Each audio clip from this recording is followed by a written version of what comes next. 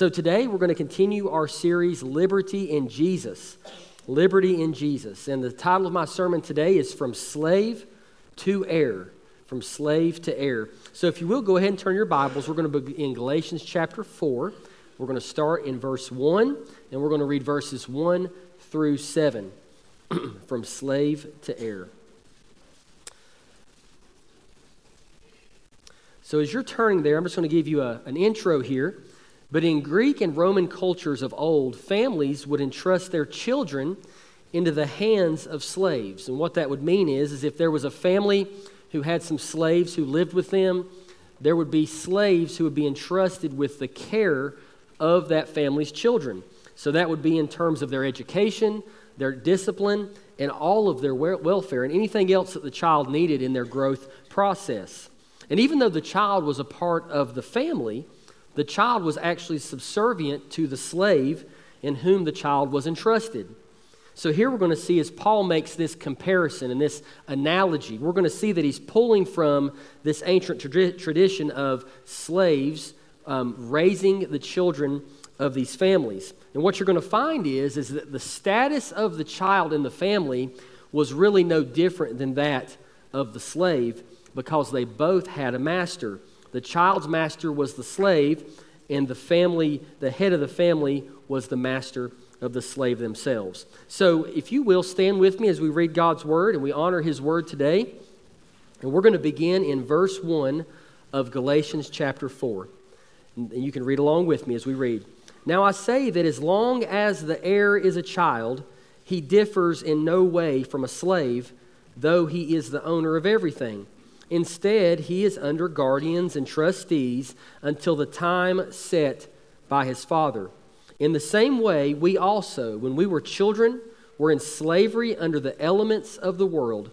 When the time came to completion, God sent his Son, born of a woman, born under the law, to redeem those under the law, so that we might receive adoption as sons. And because you are sons, God sent the Spirit of his Son into our hearts, crying, Abba, Father. So you are no longer a slave, but a son. And if a son, then God has made you an heir. Let's pray.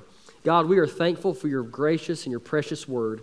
And Lord, we're thankful that there is true equality among humanity, that our social status, that our IQ, that our skin color, none of those things determine our access to you, but you truly did die for the whole world. And the Bible teaches, Lord, we're so thankful that any who come, whosoever shall call upon the name of the Lord. And God, we are thankful for that. We're thankful, Lord, that the ground is level at the foot of the cross. So today, Jesus, as we explore, God, our status and our standing in the family of God as sons and daughters, I pray, God, that you would encourage our people, that you would, God, put a passion in our hearts, that more would come to know you, that those who are out in the world who are still under that old slave master of sin and are still under that guardian, the law, God, that you would use us to share the gospel with them, that they may come from out from under those things and receive your holiness and your righteousness. So today, God, we entrust this time into your hands. In Jesus' name we pray. Amen. You may be seated. So the first thing that I want us to look at today, if you're taking notes, is in the hold of slavery. In the hold of slavery. And really, verse 7 of chapter 4 in Galatians is really going to give you the summary of what this passage is about. In verse 7, it says, So you are no longer a slave, but a son.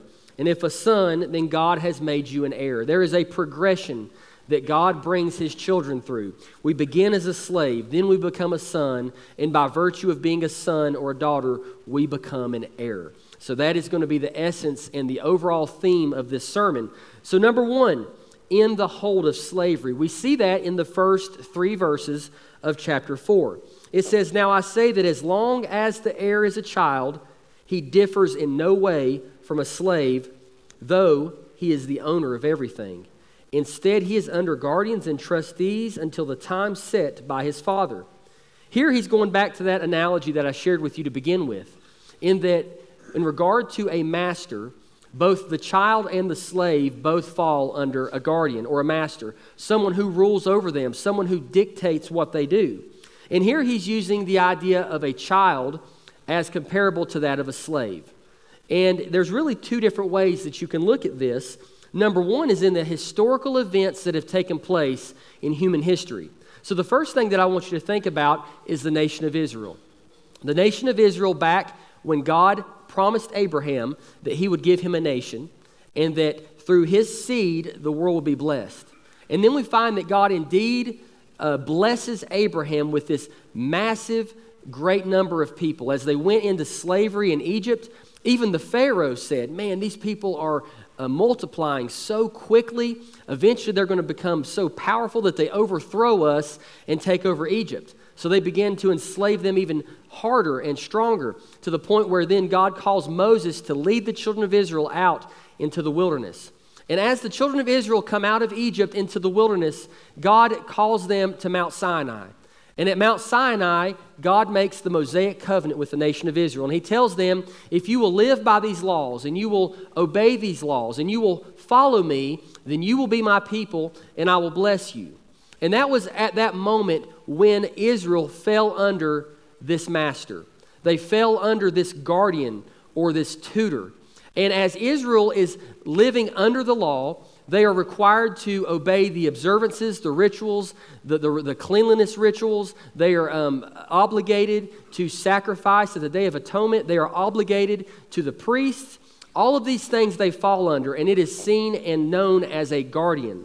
The Bible teaches us that the law was given in order to expose man's sinfulness. And man lived under that law until the completion of time when the Lord Jesus came on the scene. When Jesus died on the cross and rose from the dead.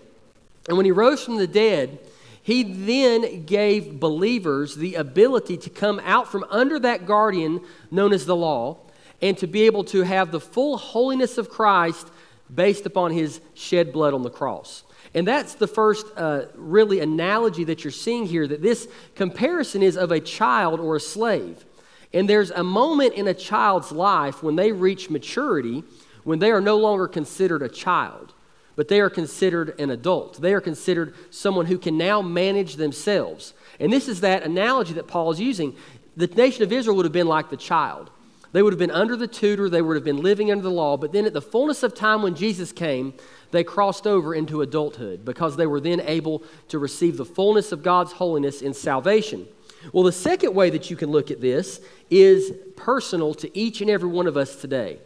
So in the same way that the nation of Israel, as they were coming through the wilderness and as they were living under the law, were under a guardian or a tutor, the same way you were before you came to Christ. Before you came to Christ, you were in a place and in a position where you were relying on your own ability in comparison to the law of God. In other words, you were relying on your own goodness to get to heaven because there was nothing else for you when you had not accepted Christ. So as you were living life, you were saying, okay, I'm good, I'm fine, nothing wrong. And one thing that people have to admit to before they can be saved is that they're sinners and that they're in need. And a lot of people never get to that point because they think they've got it under control. In our evangelism explosion classes, one very important question that we ask when we're sharing the gospel is, if you were to stand before God today and he were to ask you, why should I let you into my heaven, what would you say? And we've come to the conclusion that there's really only two answers you can give there. Now, there is a variation of the two answers, but there's really only two. There's one answer you can give that is a works-based answer. And there's another answer that you can give that is a grace-based answer. So when someone is asked that question, if they say, I think I've been a good person and I've tried really hard to live up to the law and try to be good and try to help others, that's a works-based answer. If you're someone here who stands before God and you say, well, God, I think you should let me in because I've received Jesus, because I've trusted in his holiness, that's the grace-based answer. And in reality, before we come to Christ, we are in this camp of these works-based answers. And that's our mentality and our understanding. And here Paul is saying that's when you were a child. That's when you were still under the guardianship of the law. In other words, you could not go no higher than the law. And you could never meet the demands of the law before you came to Christ. But when you came to Christ, you were no longer a child, but now you become a son or an adult. Now you move into this place where you are no longer under that guardianship, but you are in full relationship with Jesus. And because Jesus fulfilled the law by his holiness, and he sealed the deal with his death and resurrection, you now can have salvation outside of your own good works.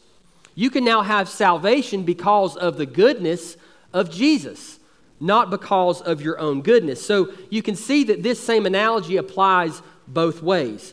In verse 3, when you look at verse 3 in Galatians chapter 4, it says this, "In the same way, we also, when we were children, were in slavery under the elements of this world." So he's going back to this idea that before we came to Christ, in the comparison to children, before they come to adulthood, we were in subjection to and at the mercy of the elements of this world. And as I studied this phrase, the elements of this world, many different commentaries said different things about this phrase and about this Greek word. But the exact same Greek word is used again in Galatians chapter 4, verse 9. If you want to jump ahead, we'll read that real quick. It says, "But now, since you know God, or rather have become known by God, how can you turn back again to the weak and worthless elements?" Verse 8 tells us what those weak and worthless elements are. "But in the past, since you didn't know God, you were enslaved to things that by nature are not God's." So here we understand that these elemental things, or the elements of this world, is really the religion of humanism, the religion of humanity trying to be God's, the achievement of humanity in the idea that humanity within himself can be everything that he or she needs. And if you look back at the Renaissance period of history, that was really the amplification of humanism. Because if you think about all of the art, all of the music, many of the things that were done in the Renaissance, it was all about the glorification of man. What can man do with his mind? What can man do with his body? How beautiful can mankind become? And it is the idea of humanistic religion. Well, here what he's saying is that before you came to Christ, when you were still a child, before you came to that point of maturity in knowing the Lord Jesus, you were in bondage to the religion of humanism. And think about it. The religion of humanism is this: I'm good enough, and I don't need God. I can do it on my own. Because the whole essence of Scripture and the theme of the Bible is that man can't be good enough. Over and over again, you see these heroes, these apparent heroes in Scripture who fall, who mess up. You see Adam, the very first man, created in God's image without sin, fell and fall. You see Noah, after the ark lands, he sins and he fails. You see Abraham usurp God's authority, take his handmaid as his wife, and try to have a child because he didn't believe God could do it through Sarah. You see David cheat and take another man's wife and get her pregnant and then have her husband killed. You see this over and over again. You see Peter deny the Lord Jesus 3 times. Hey, the Bible's trying to communicate something to us. And the Bible is saying man can't do it on his own. Mankind cannot achieve what only God can achieve, but the religion of humanism says that man can. And I can prove this just by referring to different lines that people say a lot nowadays. Hey, why don't you just follow your heart? Hey, you know what? If you believe enough in yourself, you can do anything. There is no obstacle too great that you cannot surpass if you don't just put your mind to it. You know what that is? That's hogwash. Hey, as Christians, we're here to say you aren't good enough. And you're probably saying, well, Ben, I thought you were going to encourage me today. And now I'm going to have to go home with my head hung low because you're telling me I'm not good enough. Well, listen, there's good news. You're not good enough, but Jesus is. Hey, you know what? You don't have to let the burden of holiness and perfection ride on your shoulders. Because guess what? You can't live up to it. But he did perfectly. Jesus perfectly fulfilled the law in a way that we could never do. And by fulfilling the law and being perfect, he was tempted yet without sin. He was able to die on the cross and shed his blood because he was fully man, and he was able to be your perfect substitute. So now, when I stand before God and he asks me that question, why should I let you, Ben, into my heaven? I can say, because Jesus died and rose again, and I've trusted in him by faith. Come on in. And that's the only way anybody gets into heaven, because you can't be good enough. So here, this idea of humanism, Before you knew Christ, that's the only hope you had was your own goodness. But with Jesus, you have his righteousness and his hope. Isaiah speaks very well of idolatry in Isaiah chapter 44, beginning in verse 9. Here, you can really see idolatry and human religion as one and the same. Idolatry is essentially human beings creating things with their hands to worship. Things that they make with their own hands, the sweat of their brow, and they'll set it up and they say, okay, now thing, save me. It's folly, it's insanity is really what it is. And this is what Isaiah is going to address here. Listen to this. Isaiah 9, chapter 44. All who make idols are nothing, and what they treasure benefits no one. Their witnesses do not see or know anything, so they will be put to shame. Who makes a god or casts a metal image that benefits no one? Look, all its worshipers will be put to shame, and the craftsmen are humans. They all will assemble and stand. They all will be startled and put to shame. The iron worker labels over the coals, shapes the idol with hammers, and works it with his strong arm. Also, he grows hungry and his strength fails. He doesn't drink water and is faint. The woodworker stretches out a measuring line. He outlines it with a stylus. He shapes it with chisels and outlines it with a compass. He makes it according to a human form, like a beautiful person to dwell in a temple.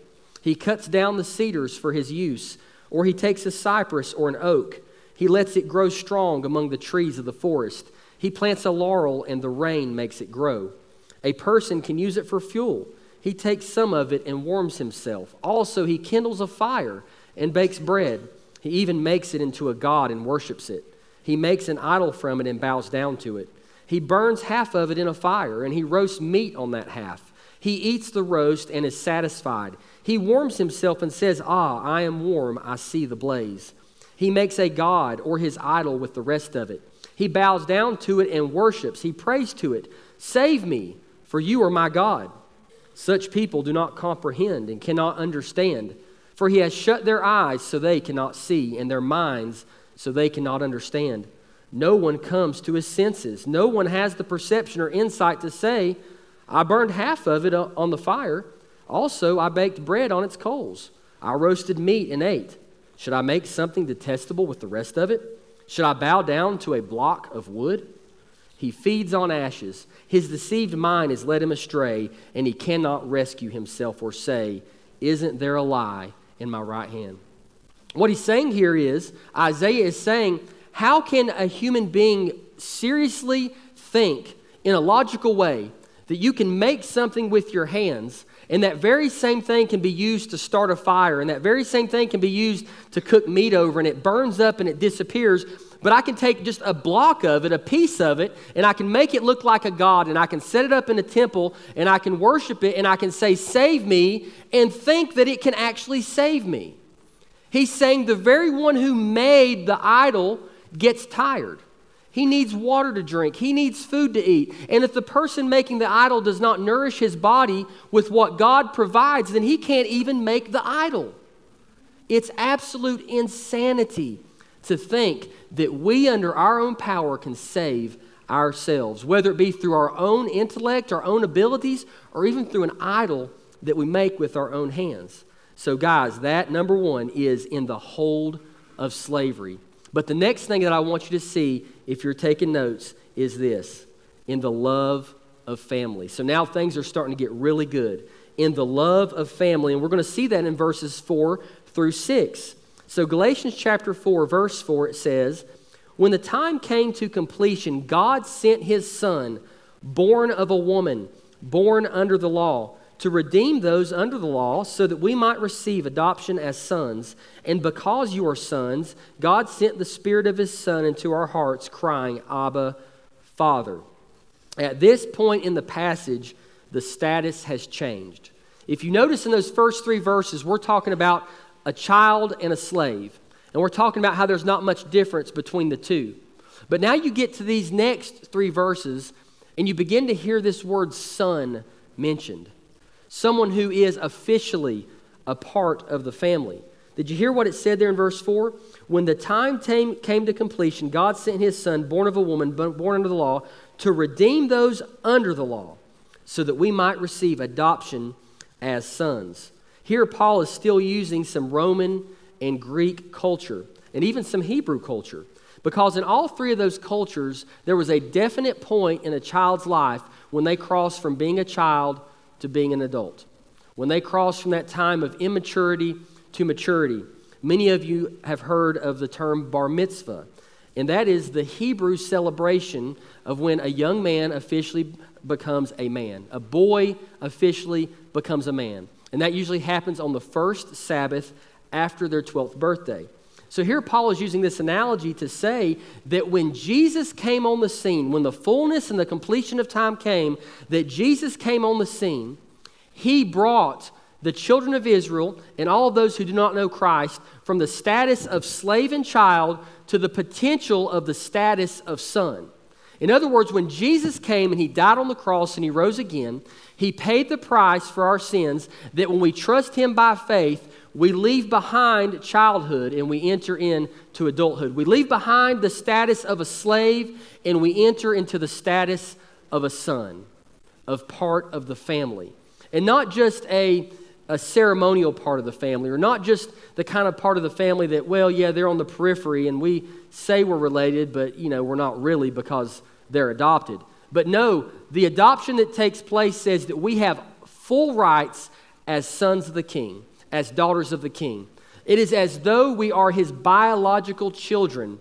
That's how stern and how fixed and how assured our rights in Christ as his children are when we come to know him. The Romans would even have a ceremony when their children would cross from childhood to adulthood where they would take all their toys and they would basically burn their toys. And it was like a sacrifice to the god of Apollos because they were leaving behind the things of a child and they were embracing the things of an adult. And as Paul is using this analogy, he knew that the people who heard this would know quite well. I know that in our society today, we don't have as definite of a way of knowing when someone crosses over. In some people it's based on maturity level or it's based upon the expectation of the family. Some families, they want their child out of the house when they turn 18. Are there any amens there? Oh, I didn't see any. I didn't hear any. All right. But you're thinking it. I know you are. But then some families will let their kids live as long as they want to live there. And that's okay too, right? But in these societies, it was very definite and it was very defined. So in verse 4, we see that when God's appointed time came, he sent his son Jesus, born of a woman. Now, why in the world would Paul mention that Jesus was born of a woman? Well, here, listen, we're talking about salvation. We're talking about this transition from being under the guardian of the law to being free from the law. And listen, Jesus could not have taken your place on the cross if he had not been born of a woman. What that means is that Jesus was fully man. Now, we believe doctrinally, this is Orthodox Christianity, we believe that Jesus is 100% man and that he is 100% God. He's not 50-50, okay? That would be heresy to say that. He is 100% man and he is 100% God. And that's the only way that he could have died in your place. God can't bleed. God can't die. God took on human form and came in our likeness in order that he might pay the fullness of the price that was due for our sins to quench the wrath of God. So not only was he fully man, it says born of a woman, but he was born under the law, if you see that in that next part. Well, Romans chapter 8, verses 3 through 4 say this, "For what the law could not do, since it was weakened by the flesh, God did. He condemned sin in the flesh by sending his own Son in the likeness of sinful flesh as a sin offering, in order that the law's requirement would be fulfilled in us, who do not walk according to the flesh, but according to the Spirit." Do you hear that? God sent his Son in the likeness of sinful flesh. That doesn't mean Jesus is sinful, but he came in the likeness of man. He became man in order to save man. If you remember one of the names of Jesus in the Scriptures, Emmanuel, remember what that means? God with us. God came in human flesh and dwelt among mankind.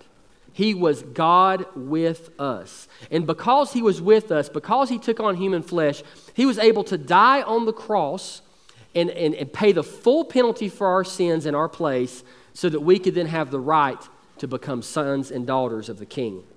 Verse 5, we go on down and we see why he did that, why God sent his son, and it was to redeem those under the law. See, he was able to redeem us who were under the law because he perfectly fulfilled the law. And see, if he had just been man, if he had just been 100% man, there is no way that he could have fulfilled the law because he would have been a sinner just like us. But if he was only 100% God, then he could not have died on a cross and bled in our place. But because Jesus is 100% man and 100% God, not only could he fully pay the price for our sins and bleed and die for us, but he also was able to be perfect because he's God and fulfill the law in its entirety. He was the perfect sacrifice, no matter which way you looked at it. He fulfilled the demand and the wrath of God by dying, and he fulfilled the holiness of the law because he was God and he cannot sin. And that is the greatness of our God and who he is. That is why we're able to be in the family of God today. That is how we're able to come out from under the bondage of the law, because God fulfilled the law in Jesus Christ who died for us.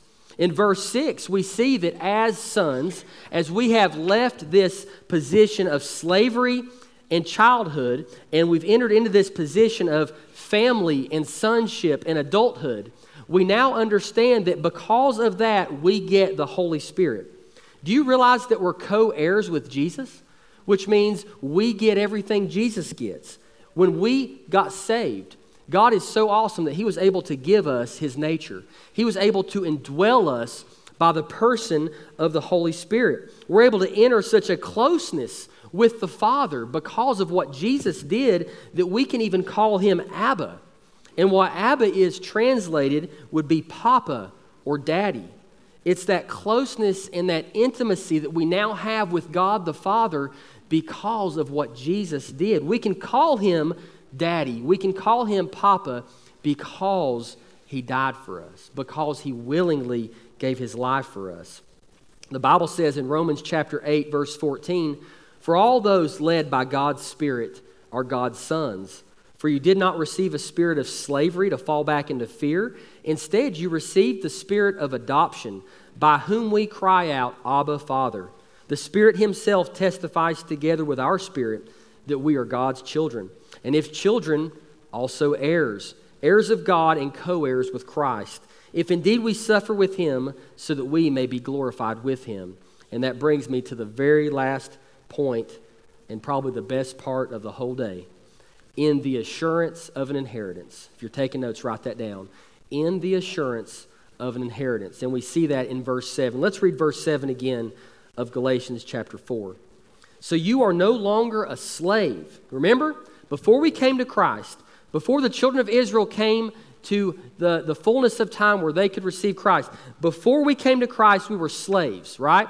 So what he's saying is he's showing us this progression. Before we were slaves, but now a son. Did you hear that? So we say now we're no longer slaves, we're no longer children, but we're sons. We're part of the family of God. We're a part of the family so much that we can call him Papa, we can call him Daddy. We have that closeness and that intimacy with him. But now he takes it a step further. Listen to this. "And if a son, then God has made you an heir." Well, here we have the idea that a son or a daughter receives the full benefits of being someone's child. When their parents pass away and they leave them their estate, because they are children, they are guaranteed to inherit what their parents left them.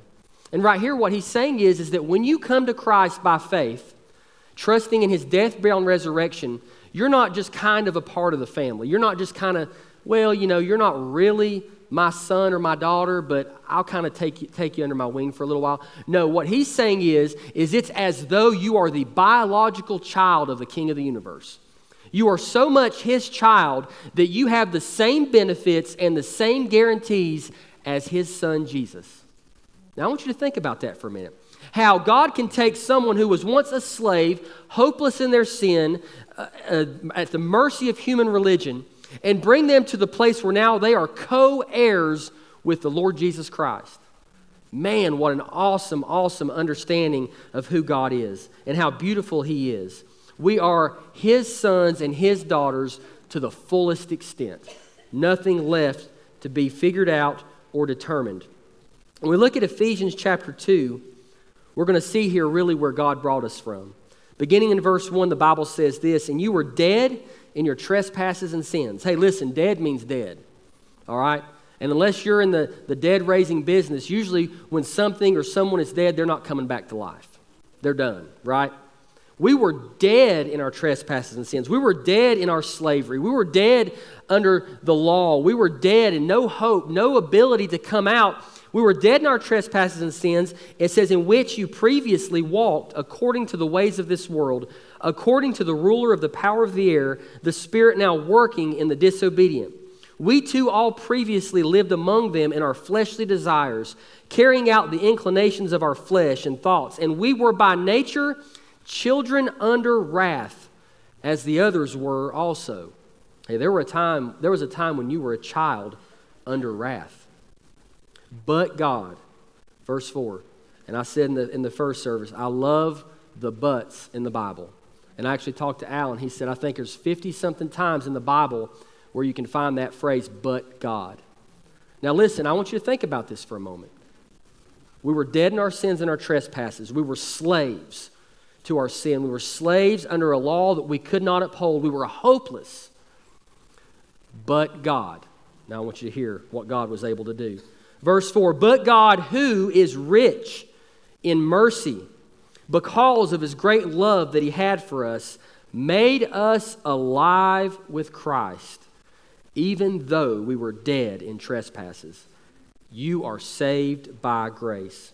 It says He also raised us up with Him and seated us with Him in the heavens in Christ Jesus. Now listen, that's where that co-heir comes in. That's where that thing that we're going to get the inheritance of God comes in. Not only did He save us and make us alive, He didn't just stop there, but it says He seated us in heaven with Christ. We inherit eternal life that is in the new heaven and the new earth. Not only do we get made alive again, but we get the full inheritance of God the Father. Verse 7, "So that in the coming ages He might display the immeasurable riches of His grace through His kindness to us in Christ Jesus." And this is those wonderful two verses that we all know. "For you are saved by grace through faith, and this is not from yourselves, it is God's gift, not from works, so that no one can boast." Let's pray.